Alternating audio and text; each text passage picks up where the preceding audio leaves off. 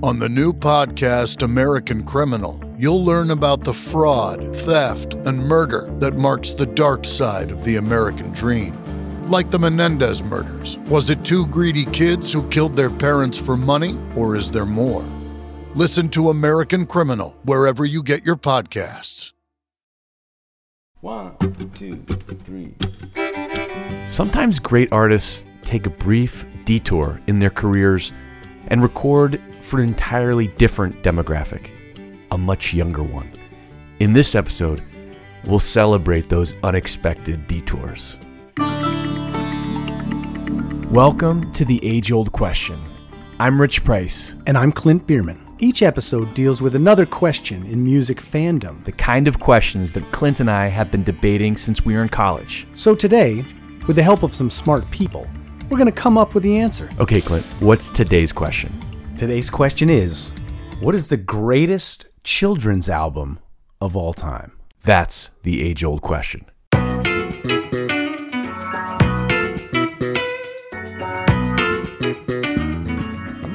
gonna pump up your volume a little bit. Okay, cool. It's good to be back here, Richie. It's good, and I think this is a good place to start. You just got back from Las Vegas where you celebrated 25 years of The Grift, your band The Grift. 25 years, and 8 of us went to Las Vegas to celebrate. So, some context, there's been different members, different lineups over the years. And 8 of the people that have been important members of the band over that time joined you in Las Vegas. Correct. And we're actually over 20 band members at this time. That's incredible. It actually is. It's like a franchise, really, right. Except there's only one. But it's like people come and go. Some people have been in the band multiple times, and then they leave, and then right. they come back. And you and Jeff are the OG. Yep. Been in it since the very beginning. And Pete is now over 20 years. Right. So it's not like he's a newbie. He's like the Ron Wood of exactly. The Grift. The FNG. So before we get into this topic, let's spend a minute talking about Las Vegas, because not only did you celebrate 25 years of The Grift, which is an incredible milestone for any band, you and Pete and Ryan Alfiero went to see U2 at the Sphere.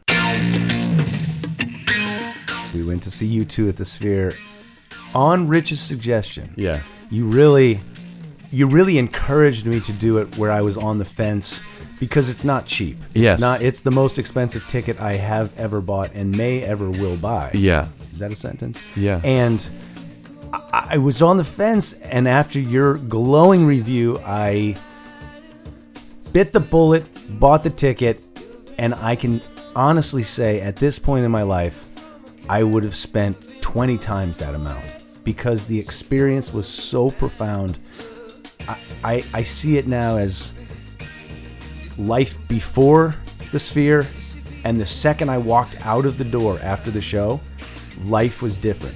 It was a completely, overwhelmingly positive experience. She moves in mysterious ways. It's all right. So if you're listening to this and you're thinking, wow, this is just Clint speaking hyperbolically, let me tell you, he's not wrong. I'm not wrong. It's an incredible experience. It's multiply determined, right? It's the venue and the experience that the Sphere provides or enables is incredible. Incredible. But that, combined with the creativity of the visuals, and then layer that on top of or intertwine with U2's music and Bono as a frontman, Yeah. it's transcendent. Before I went in, somebody told me, it's like going to a concert in 100 years. Right. That's the equivalent. It's like so next level. Right. And so expectations are high when you hear that going in. Yeah. But the second you walk in there, it's like you're in the space station. It looks different. It feels different. The lighting is different. Even going up the escalator. Yes. You're like, you think you're boarding a ship Yeah. to the moon. Still going. Absolutely mind-blowing. But the other thing that absolutely blew me away was The Edge and Bono are incredible singers and musicians. Yeah. And it really showed when you see two human beings just playing instruments and singing, and I mean, obviously Adam Clayton. And the drummer, who's not Larry Mullen Jr., was incredible too. Yeah. Just steps into the greatest gig of all time. Gosh. Nice work, buddy. Nice work. But he delivered, and he was great. But I was so blown away by The Edge. I couldn't get enough of it.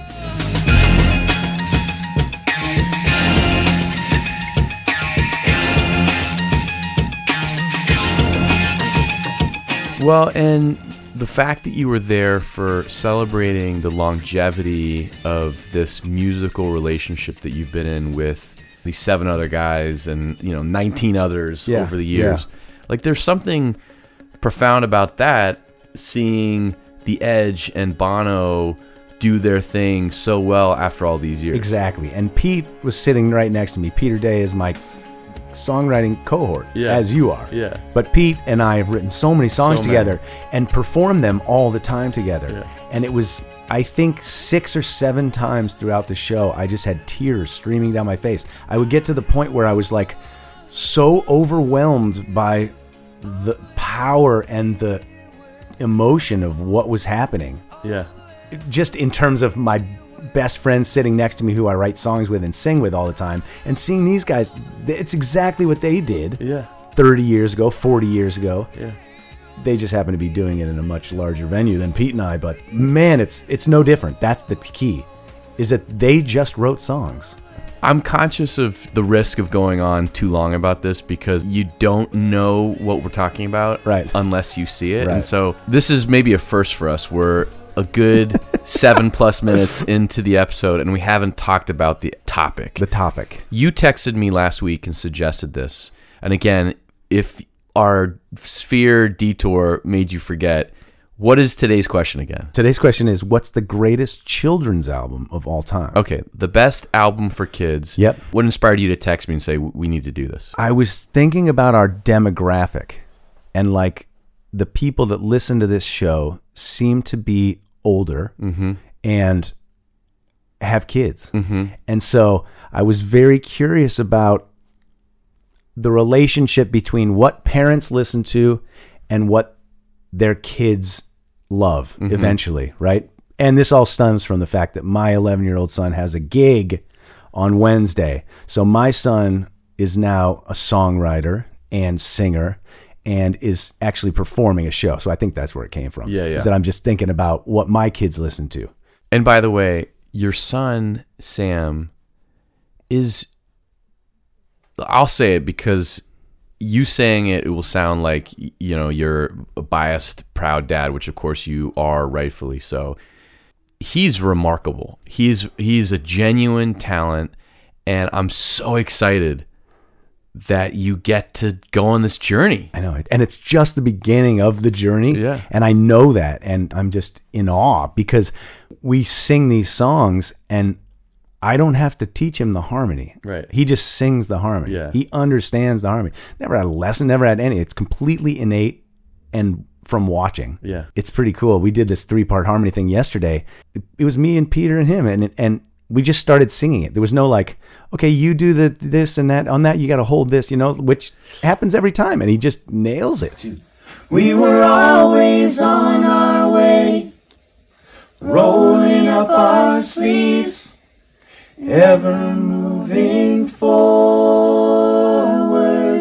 in the tracks where we lived our simple lives, kept our blinders on, eyes to the horizon. I know I'm no doctor, but I know we can't live in the past. It's really a joy to watch him, and it's a joy to watch you play with him. And you, as a parent, because William's a musical, right? Eventually, you guys are going to be, it's going to be the same thing. It's important to say you're not pushing Sam towards this. This is what Sam is drawn to. Yeah. I tried to get him into lessons. Yeah. And I tried, and he was like, no, I don't want to do it. Okay. Yeah. I'm just, whatever you want. So man. he's totally self-taught. Completely self-taught and self-motivated. Okay, all right. Here we go again. Back to the best albums for kids. Yep, and a lot of times there are genres of kids' music, meaning like the quintessential genre-based kids album Yeah. by a giant artist of that genre. Like, are you going to talk Rafi? I'm not talking Rafi. Talk Rafi. I Well, don't even know what that is. you know, like I missed it, so I don't know. Baby Beluga. Yeah. You know that song? Yeah. And- I didn't even look at that, like the Barney Rafi. When I think of this, I'm coming from a place of, as a parent, I would drive my kids places. What was the thing that got them into music? At a certain level, it's your job as a parent to teach your kids melody, Yes. right? Or to teach your kids music, and it has to be simple, Yeah. right? You can't start with yes. You can't start with prog rock. You can't start prog rock. So I tell you, let's just start from the top. Great. I think the Beatles Yes. were, I know we talk about it all the time, but I played the Beatles nonstop. Yeah. Nonstop. Because to me, in order to learn melody, it has to be simple. You know, there's a reason why Three Blind Mice, it's a reason why these songs have lasted for generations and generations, because they're simple and they're memorable. But so are the early Beatles songs. Yes. And while, yes, they are complex, somehow they are complex and simple and memorable. And so I basically used the Beatles' early catalog as my children's music. Yeah. Oh yeah, I'll tell you something I think you'll understand when I say that something. I wanna hold your hand. So I'm going to start. Great. Okay, my first one is, I've always wondered, what's up with Alvin and the Chipmunks? What is going on there? Yeah. Right? How did they do it, for one? Because you hear it all the time. There's that one song, that Christmas one. Yeah.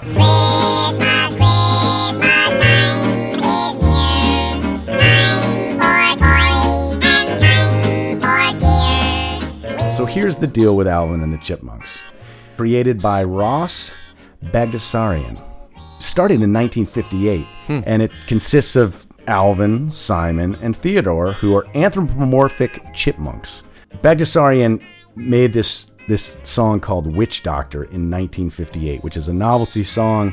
It's like a singer asks a witch doctor for romantic advice, and the witch doctor responds in a high-pitched, squeaky voice with a nonsense incantation, which creates like a really catchy thing. From that sound that he created for that song, he got the idea for the Chipmunks. And so I didn't understand is how they do it. So here's how they do it. They slow down the music to halftime.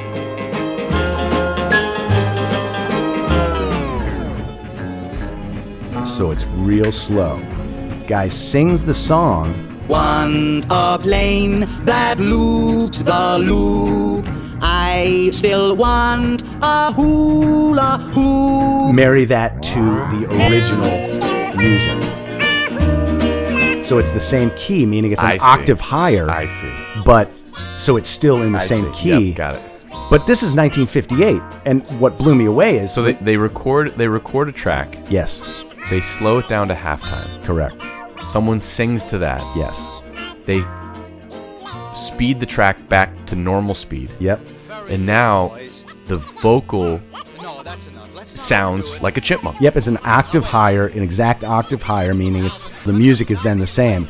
You can do this so easily now in computers, but at the time It was all you're- done with tapes. You're dealing with like moving a knob Yeah. and getting it exact. And so Bagdasarian, he had Les Paul come over to his house in 1958. Les Paul, the great guitar player, but who invented the multi-track recording system, actually went to this guy's house in 1958 to help him set this whole thing up, which is pretty cool. So That is cool. This guy, he sang all three parts, and his son is now doing it. He owns the franchise Yep. now. and the does the voices with his wife, and so it's like this family business, really. Because my kids recently have watched the Chipmunks movie. Yeah, I mean they're still going. They are the most successful children's artist of all time. The Chipmunks have garnered 2 number 1 singles on the Billboard Hot 100. They've won 5 Grammy Awards, had 4 top 10 albums on the Billboard 200, and 3 certified platinum albums. And the Chipmunk song, the Christmas song we were talking about, became one of the best-selling singles of all time at 5 million physical copies sold. So this is no joke. I mean, this is a number 1 band, but completely for children. And really annoying. And I mean, I say that with love. Like it's you can't listen to this stuff for very long because it's so It gets under your skin. gets under your skin. But the songs were catchy. And they have to be in the discussion because of their enormous success that's been sustained since the 50s. It's incredible. Got to be in the conversation. I want to suggest an album by Ziggy Marley. Oh, yeah. Called Family Time. It's his third studio album, which is interesting to me that 3 studio albums into his career, he's like, you know what? I'm going to do a children's album. Yeah, man. Yeah, man. It was released in 2009, and he earned a Grammy for Best Musical Album for Children, and a portion of the proceeds were donated to a school in his hometown in Jamaica. The song features a bunch of guest artists. I want to play just a snippet of 3 of those songs. The first one is a song called Cry, Cry, Cry, and it features Jack Johnson.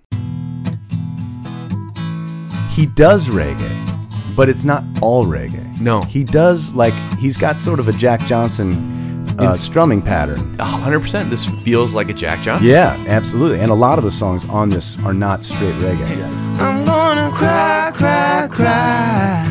Set the children free. It's just got a nice vibe to it. Totally. The next one is a song featuring one of my favorite artists, Paul Simon. The song is called Walk Tall. Walk tall, even if you fall, get up. Stand tall, even if you fall, get up. I mean, these are some big guests. These are some big guests. And it's real. Do you remember when the Bob Marley box set came out? I think we were probably sophomores or juniors in high school. Remember that? Yep. It included an acoustic version of Bob playing a medley of songs, which included him playing a song called This Train. Train, this train is bound to glory. This train, I'm talking about this train is bound to glory. This train is bound to glory. This train carry no one holy. This train I'm talking about. I remember very clearly when that Bob Marley box set came out, listening to this particular song over and over.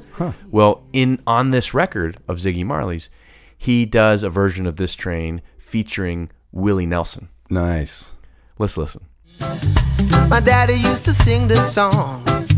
Now I've grown to be a man. It lingers deep within my soul. Lingers deep within my soul. This train is bound for glory. This train. This train is bound for glory. Because I was thinking about this album and thinking about this show, yesterday I was driving with our 8-year-old twins, and I put this song on. And within about 15 seconds, my son Merritt, who's our youngest, says, I don't like this at all. And I'm like, okay, well, maybe you didn't like this song. So I changed, then went to the next song. I don't like this either. So my theory of this being like a best album for kids was totally blown up by a focus group of one. Choo choo choo. Wonder what it was. I don't know. But then I switched to a playlist on Spotify that my wife had put together. And it was, I Guess I Just Feel Like by John Mayer. Mm-hmm. And Mayer was like, this is more like it. Nice. I guess I just feel like. I guess I just feel like. Have I told my Ziggy Marley story on this show? I don't think you have, but I like this one. So I was there. This is probably 2002, Clint? Yeah. New Haven. New Haven. Clint and I are playing. We're opening for Ziggy Marley. And, you know, I didn't think it was a terribly good idea because the music that I was playing, I was very concerned would not go over well with Ziggy Marley's audience. But I thought it was pretty cool. there we were opening for Ziggy Marley, the son of one of the greats of all time.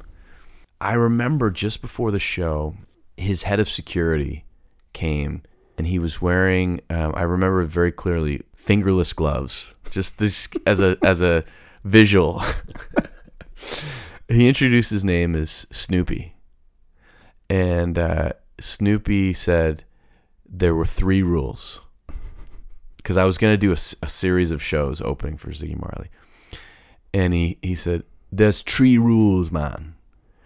Number 1, no talking to Ziggy. I'm like, okay, I got that. Got that. That's pretty easy. Number 2, no talking to Ziggy. Number 3, I'm like, okay, no talking to Ziggy? He's like, yeah, no talking to Ziggy. So, over the course of that run of shows, I never did talk to Ziggy. No. But I do enjoy his album Family Time. That's amazing. What wasn't there a lady who was like, oh yeah, because I was worried that his audience would be like, what is going on? Why is this singer-songwriter opening for Ziggy Marley? We changed one of our songs to have sort of a reggae feel to it, and I maybe said before we played, hey, we're going to do a reggae version of this next one. And we were finished, and this really boisterous Jamaican woman in the front row said after we were done, I got news for you, man. That wasn't reggae. And we never tried that again. God.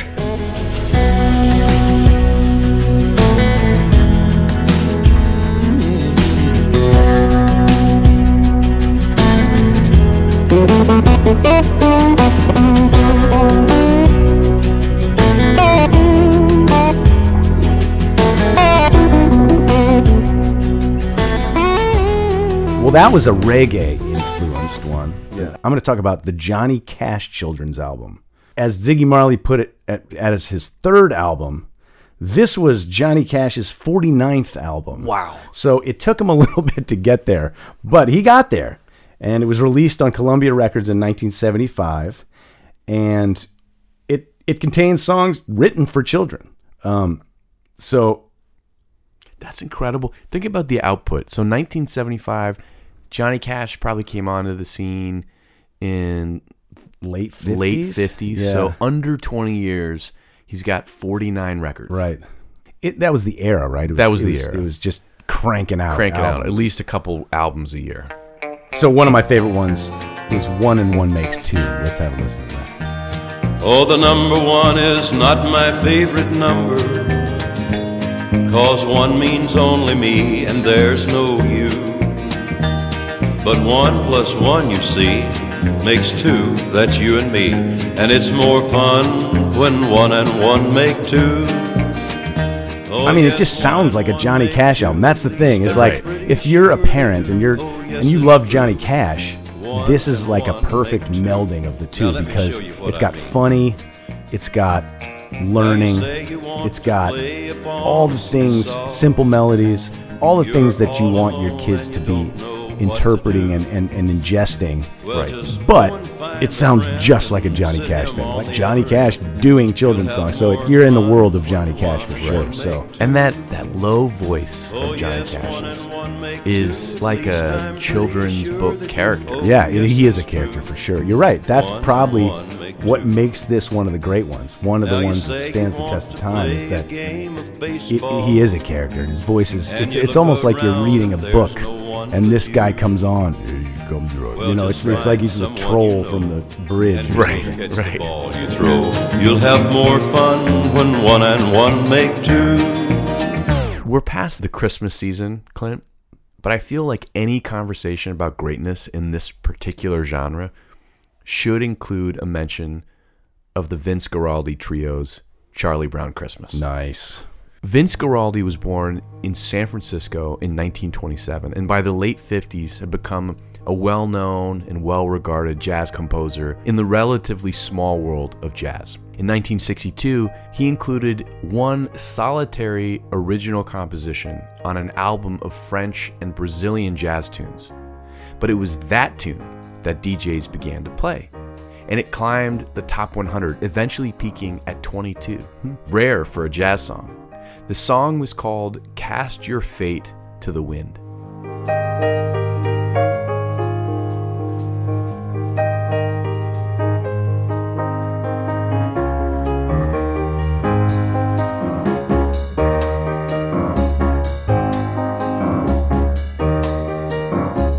And it was a song that fans would request at shows for the rest of his career.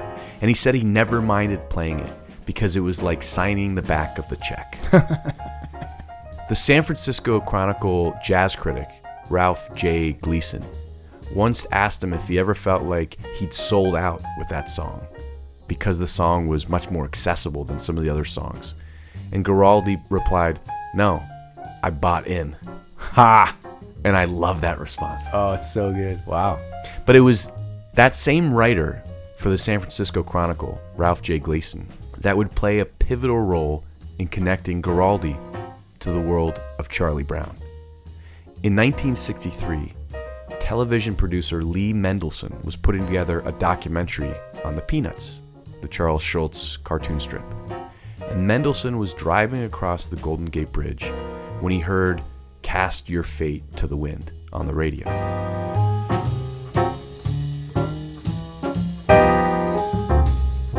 Mendelson called Gleason to ask about the song. Who is this guy? Gleason connected Mendelson to Guaraldi, and he called Guaraldi, and he said he was working on a documentary and would he be interested in writing some songs for the project. Guaraldi was so glad to get a call in that moment because he'd just written a song that thrilled him so much that he asked Mendelson if he could play it for him then and there over the phone. Mendelson said, no, don't play for me. I'll come to your studio. Guaraldi said, no. If I don't play it right now, I'm going to explode.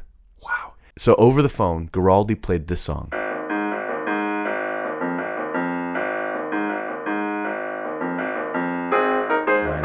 Unbelievable. Mendelson could hear in that moment that the song was the perfect tone and sensibilities of Charles Schulz's Peanuts characters. The song would ultimately be called Linus and Lucy.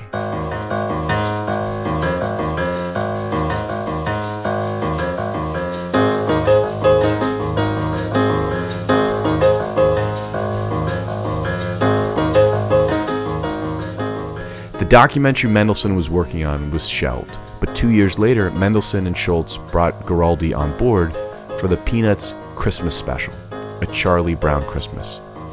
And the soundtrack contains the songs Linus and Lucy, Christmas Time is Here,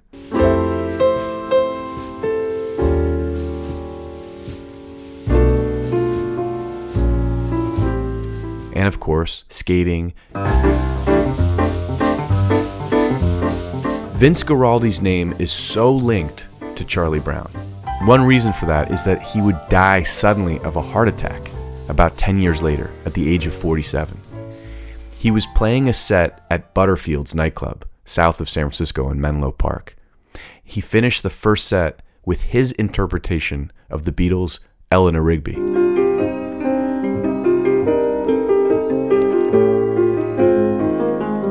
They took a set break, and he dropped to his knees and had a fatal heart attack. Whoa. But A Charlie Brown Christmas lives forever.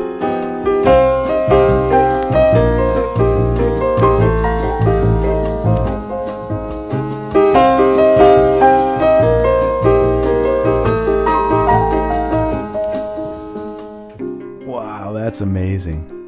Here's the other thing about kids' music that I was thinking is that a lot of times anything can be a kid's song, right? It's kind of what you put it with. It's kind of the visual that it goes over. Like a lot of these cartoons back in the day, or even the Pixar movies now that use these popular songs that weren't made for kids, but once it's in the context of that, a kid's movie, a kid's show, something for younger people, it takes on a new life. Like the song Send Me On My Way in Ice Age.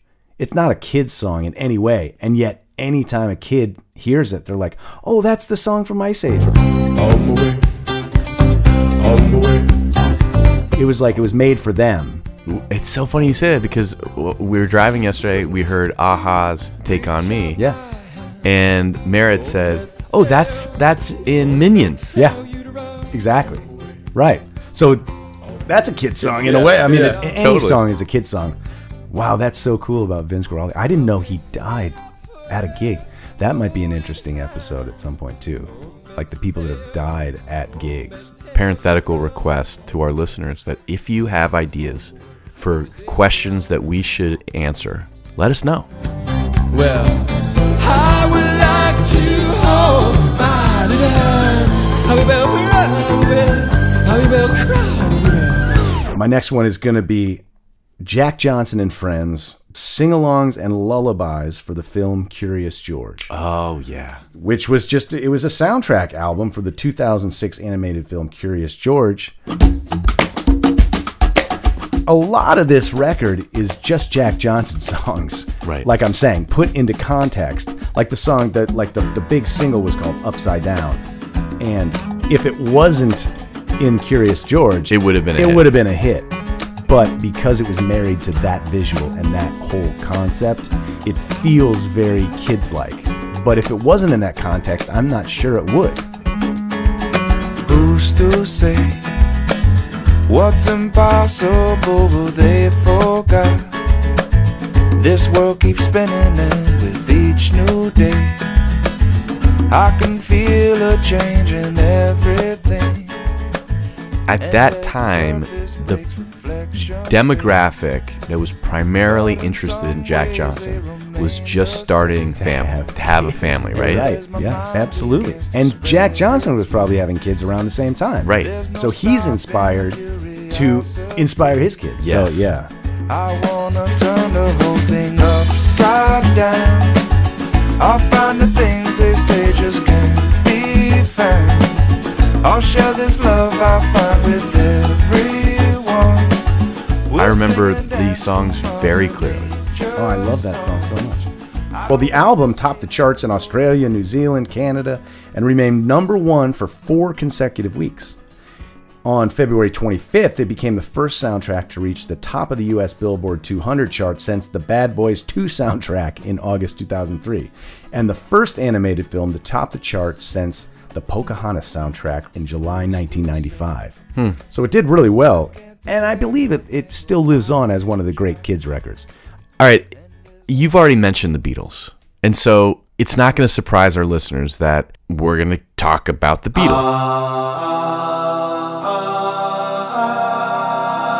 Rich and Clint talk about the Beatles. In fact, the Beatles themselves, the actual versions, as you say, are beloved by kids. A measure of their greatness that kids are drawn to those songs. But the album altogether now, Beatles Stuff for Kids of All Ages, from 2008, was actually recorded specifically for kids, and it's great. There are some great cameos throughout. Here's Love Me Do with Marshall Crenshaw.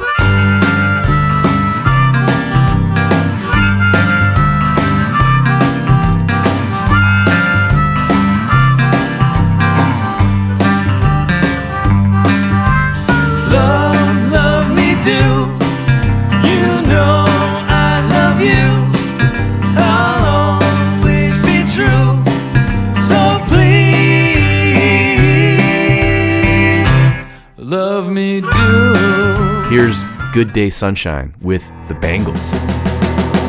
Good day sunshine. Good day sunshine. Good day sunshine. I need to laugh, and when the sun is out.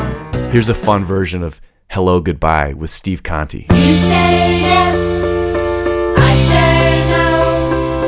You say stop, and I say go,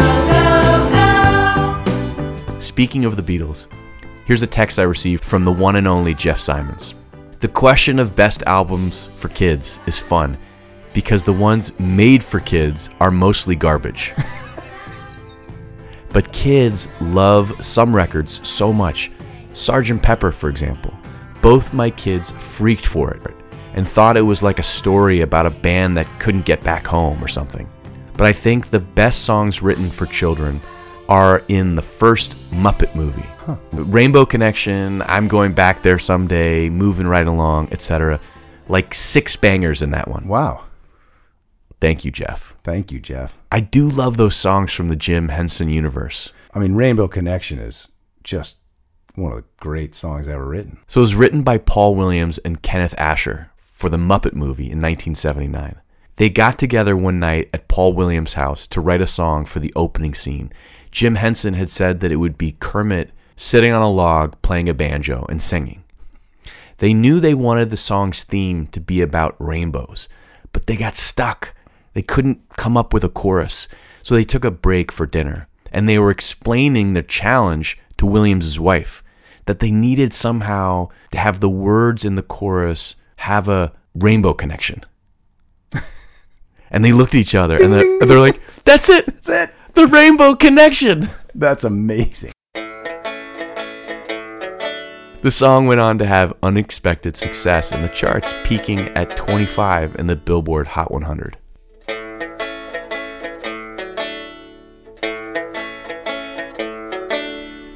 Why are there so many songs about rainbows?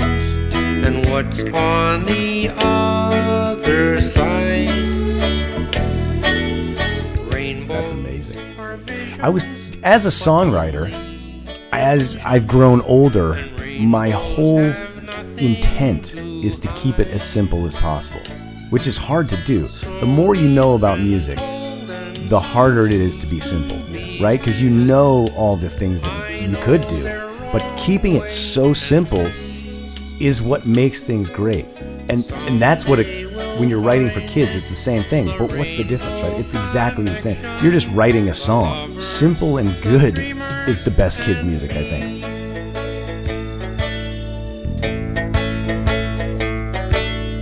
Who said that every wish would be heard and answered when wished on the morning star? All right, for my last one. It's one of my... I really like this record for a lot of reasons. It's called Not for Kids Only by Jerry Garcia and David Grisman. Oh, yeah. And these guys were just old friends for many, many years. They met in the 60s, and they would jam together throughout their years. And in 1993, they recorded a record called Not for Kids Only. And it's basically an album of folky standards and traditional tunes. So it's not like they were writing new music for kids. They were taking these old traditional songs and just doing their versions of them. But there's something so simple and fun about this record. It's just two dudes playing together live in a room. Freight train, run so fast. Please don't tell what train I'm on. They won't know what route I'm going.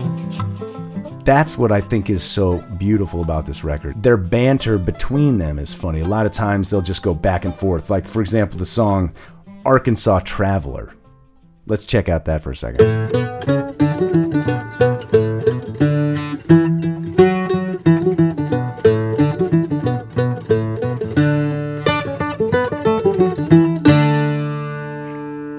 Hello, stranger. Hello there, stranger. Does this road go all the way to Little Rock? I've been standing here all day, and it hasn't gone nowhere yet. So it's like they play this little melody, and then they talk to each other. And then there's a funny one-liner, and then they play the hook again. And then they talk to each other, and there's a funny one-liner. And it's just, it feels real homey and safe. Hello, stranger. Hello again, stranger. Your corn looks awful little and yeller. I planted the little yeller kind. I remember this record because it has Teddy Bear's Picnic on it. And it's a song that was part of my childhood. If you go down to the woods today, you're sure of a big surprise. If you go down to the woods today, you better go in disguise. For every bear that ever there was will gather there for certain, because today's the day the teddy bears have their picnic. And so I love that they did their version of that. Yeah, right. And same with Jenny Jenkins, which is one of the other standouts. Just a classic tune done well by those two guys.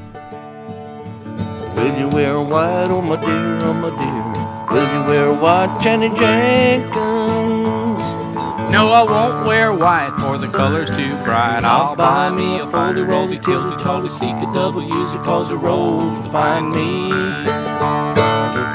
Roll, Jenny Jenkins, roll.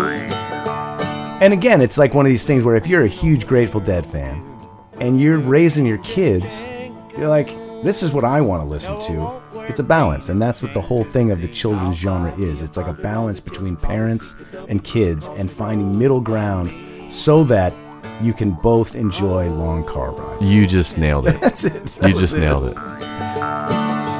Will you wear blue, oh my dear, oh my dear? Will you wear blue, Jenny Jenkins?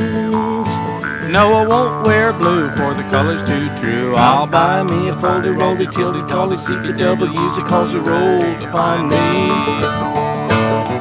Roll, Jenny Jenkins, roll. Should we go to the comments? Let's do it.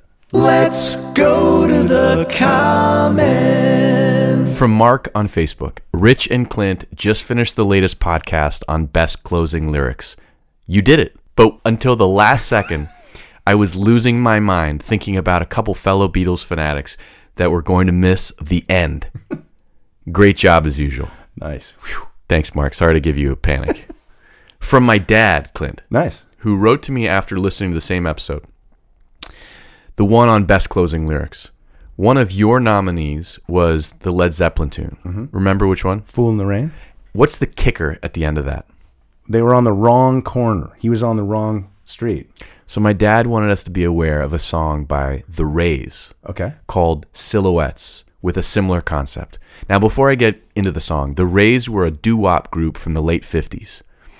This song, Silhouettes, is from 1957, and it peaked at number 3 on the Billboard Hot 100. So, let's see, 57, my dad would have been about 14. Okay. We've talked about how the age 14, 15, 16, that's the sweet spot for definitive music in your life. Yeah.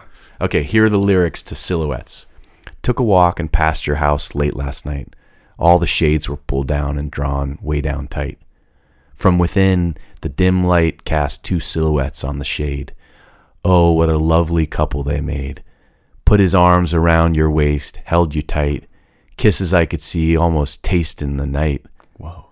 Wondered why I'm not the guy whose silhouette's on the shade. I couldn't hide the tears in my eyes. The song continues. Let me in or else I'll beat down your door. When 2 strangers who had been 2 silhouettes on the shade said to my shop, you're on the wrong block. When 2 strangers who would have been the silhouettes on the shade said to my shock, you're on the wrong block. That's amazing. So I'm not saying that Robert Plant and Jimmy Page ripped them off, off the Rays, but my dad is. That is awesome. Good one. All right.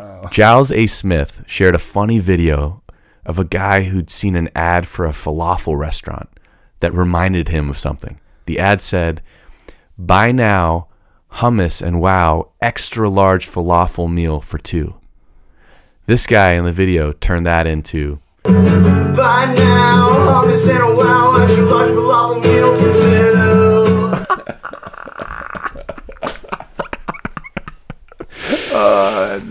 2. Giles, thanks for sharing that. Yeah, Giles. That's good fun.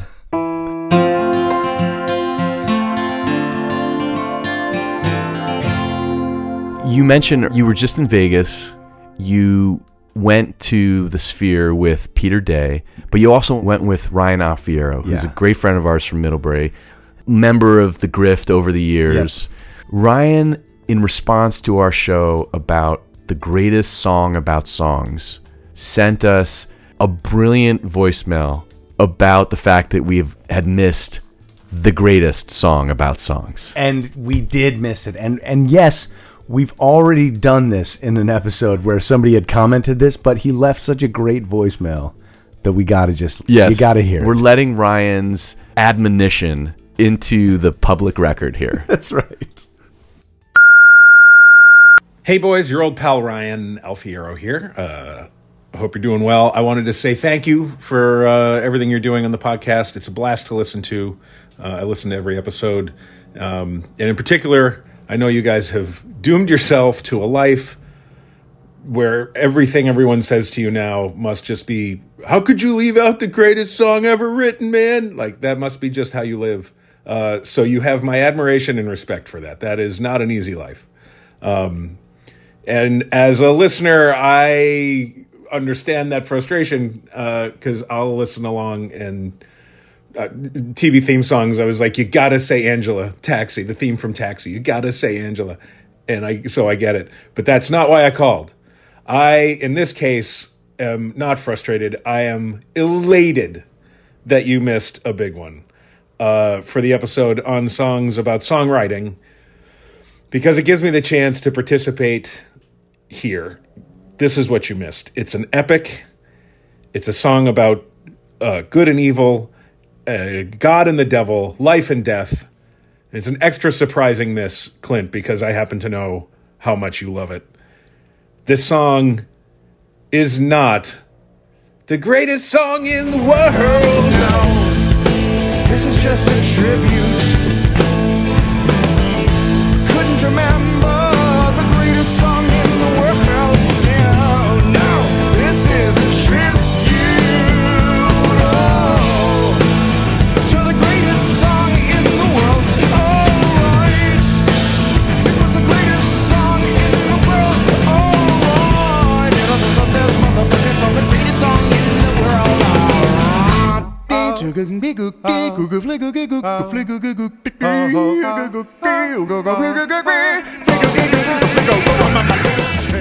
It's just a matter of opinion. I love you guys. Keep up the good work. Fleegoo. Thanks, Ryan. Thank you, Ryan. Awesome. So where do we go from here, Clint? Are we ready to say what is the best music for children? I think I'm ready. Are you ready? Yes. Okay. What do you got? You go first.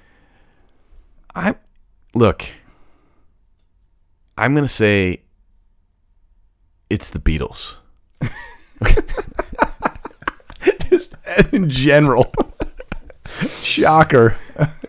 I'm going to say it's the Beatles because you're right. This is the education for our kids of how they understand what great music is, how they understand what great song structure is. Right. And I think Jeff made a really good point. You made this point earlier that the songs themselves don't have to be written for kids to be great songs for kids. Right.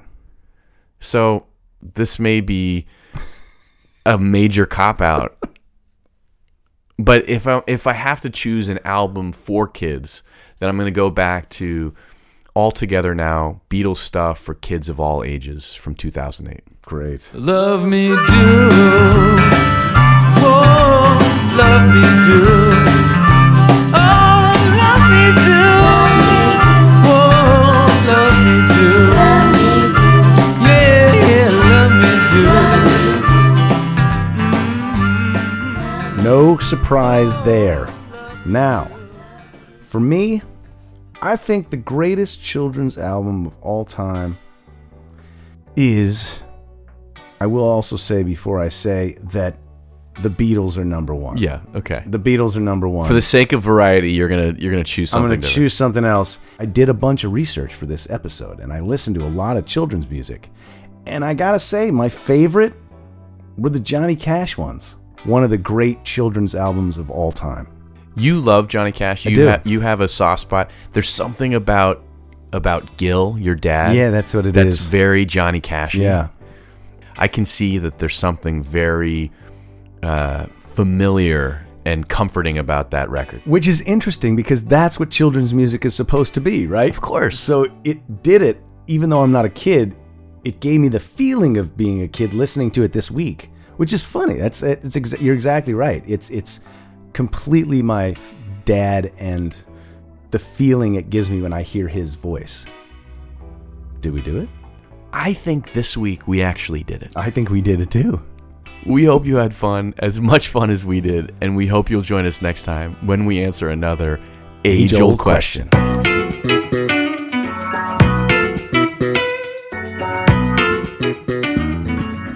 Follow us on Instagram at The Age Old Question. Facebook, The Age Old Question. We hope this conversation has sparked some ideas and thoughts of your own. Let us know in the comments. But let's be kind, people. Yeah. No hating. No hating. Also, if you're digging the podcast, please check out our Patreon page at www.patreon.com/theageoldquestion and consider becoming a part of our Age Old Question family. With your support, we'll be able to answer many more age-old questions. Thanks.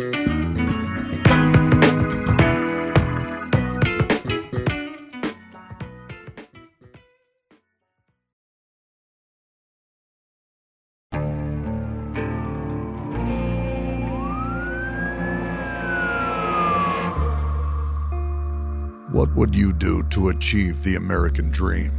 The big house, the happy family, the money. 911, what's your emergency? Would you put in the hours? Would you take a big swing? What's the problem? What's the problem? Would you lie? Would you cheat? Were they shot? Were they shot? Would you kill? Yes. My mom and dad. My mom and my dad. From Airship, the studio behind American Scandal, comes a new true crime history podcast. I'm Jeremy Schwartz, and I'll be taking you inside the minds of some of our most notorious felons and outlaws, exploring the dark side of the American dream. In my new show, American Criminal, you'll meet the picture-perfect brothers who killed their parents, the thief who stole babies, the crypto king who siphoned off billions, and plenty more. From assassins and gangsters to killers and con artists. Whatever the case, whoever the criminal, you don't know the full story until now. Don't miss the debut season of American Criminal, The Menendez Brothers, beginning February 29th. Listen wherever you get your podcasts, or to get early ad-free access to the entire season first, plus hundreds of other ad-free history podcast episodes, subscribe at IntoHistory.com.